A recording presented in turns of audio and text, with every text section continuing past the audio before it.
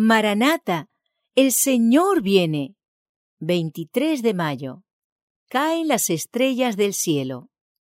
Las estrellas caerán del cielo, y las potencias de los cielos serán conmovidas. Mateo 24, verso 29.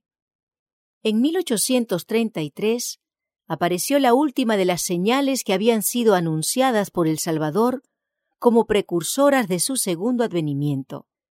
Jesús había dicho: «Las estrellas caerán del cielo».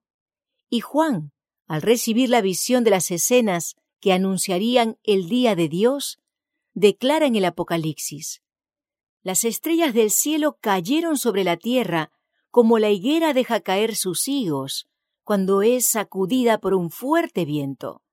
Apocalipsis capítulo 6, verso 13. Esta profecía se cumplió de modo sorprendente y pasmoso con la gran lluvia meteórica del 13 de noviembre de 1833. Fue este el más dilatado y admirable espectáculo de estrellas fugaces que se haya registrado, pues sobre todos los Estados Unidos el firmamento entero estuvo entonces durante horas seguidas en conmoción ígnea.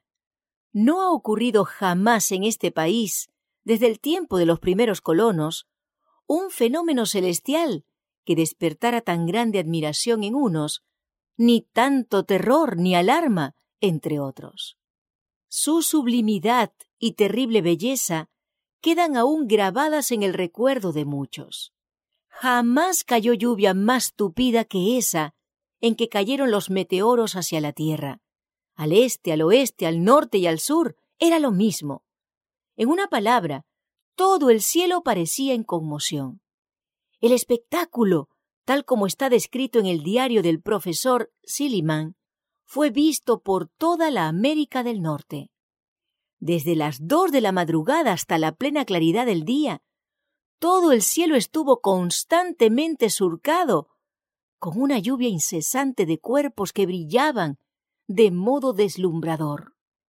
Así se realizó la última de las señales de su venida, acerca de las cuales Jesús había dicho a sus discípulos: «Cuando veáis todas estas cosas, conoced que está cerca, a las puertas». Mateo capítulo 24, verso 33. Después de estas señales, Juan vio que el gran acontecimiento que debía seguir consistía en que el cielo desaparecería como un libro cuando es arrollado, mientras que la tierra era sacudida, las montañas y las islas eran movidas de sus lugares, y los impíos, aterrorizados, trataban de esconderse de la presencia del Hijo del Hombre. Pero el día y la hora de su venida, Cristo no los ha revelado. El tiempo exacto de la segunda venida del Hijo del Hombre es un misterio de Dios.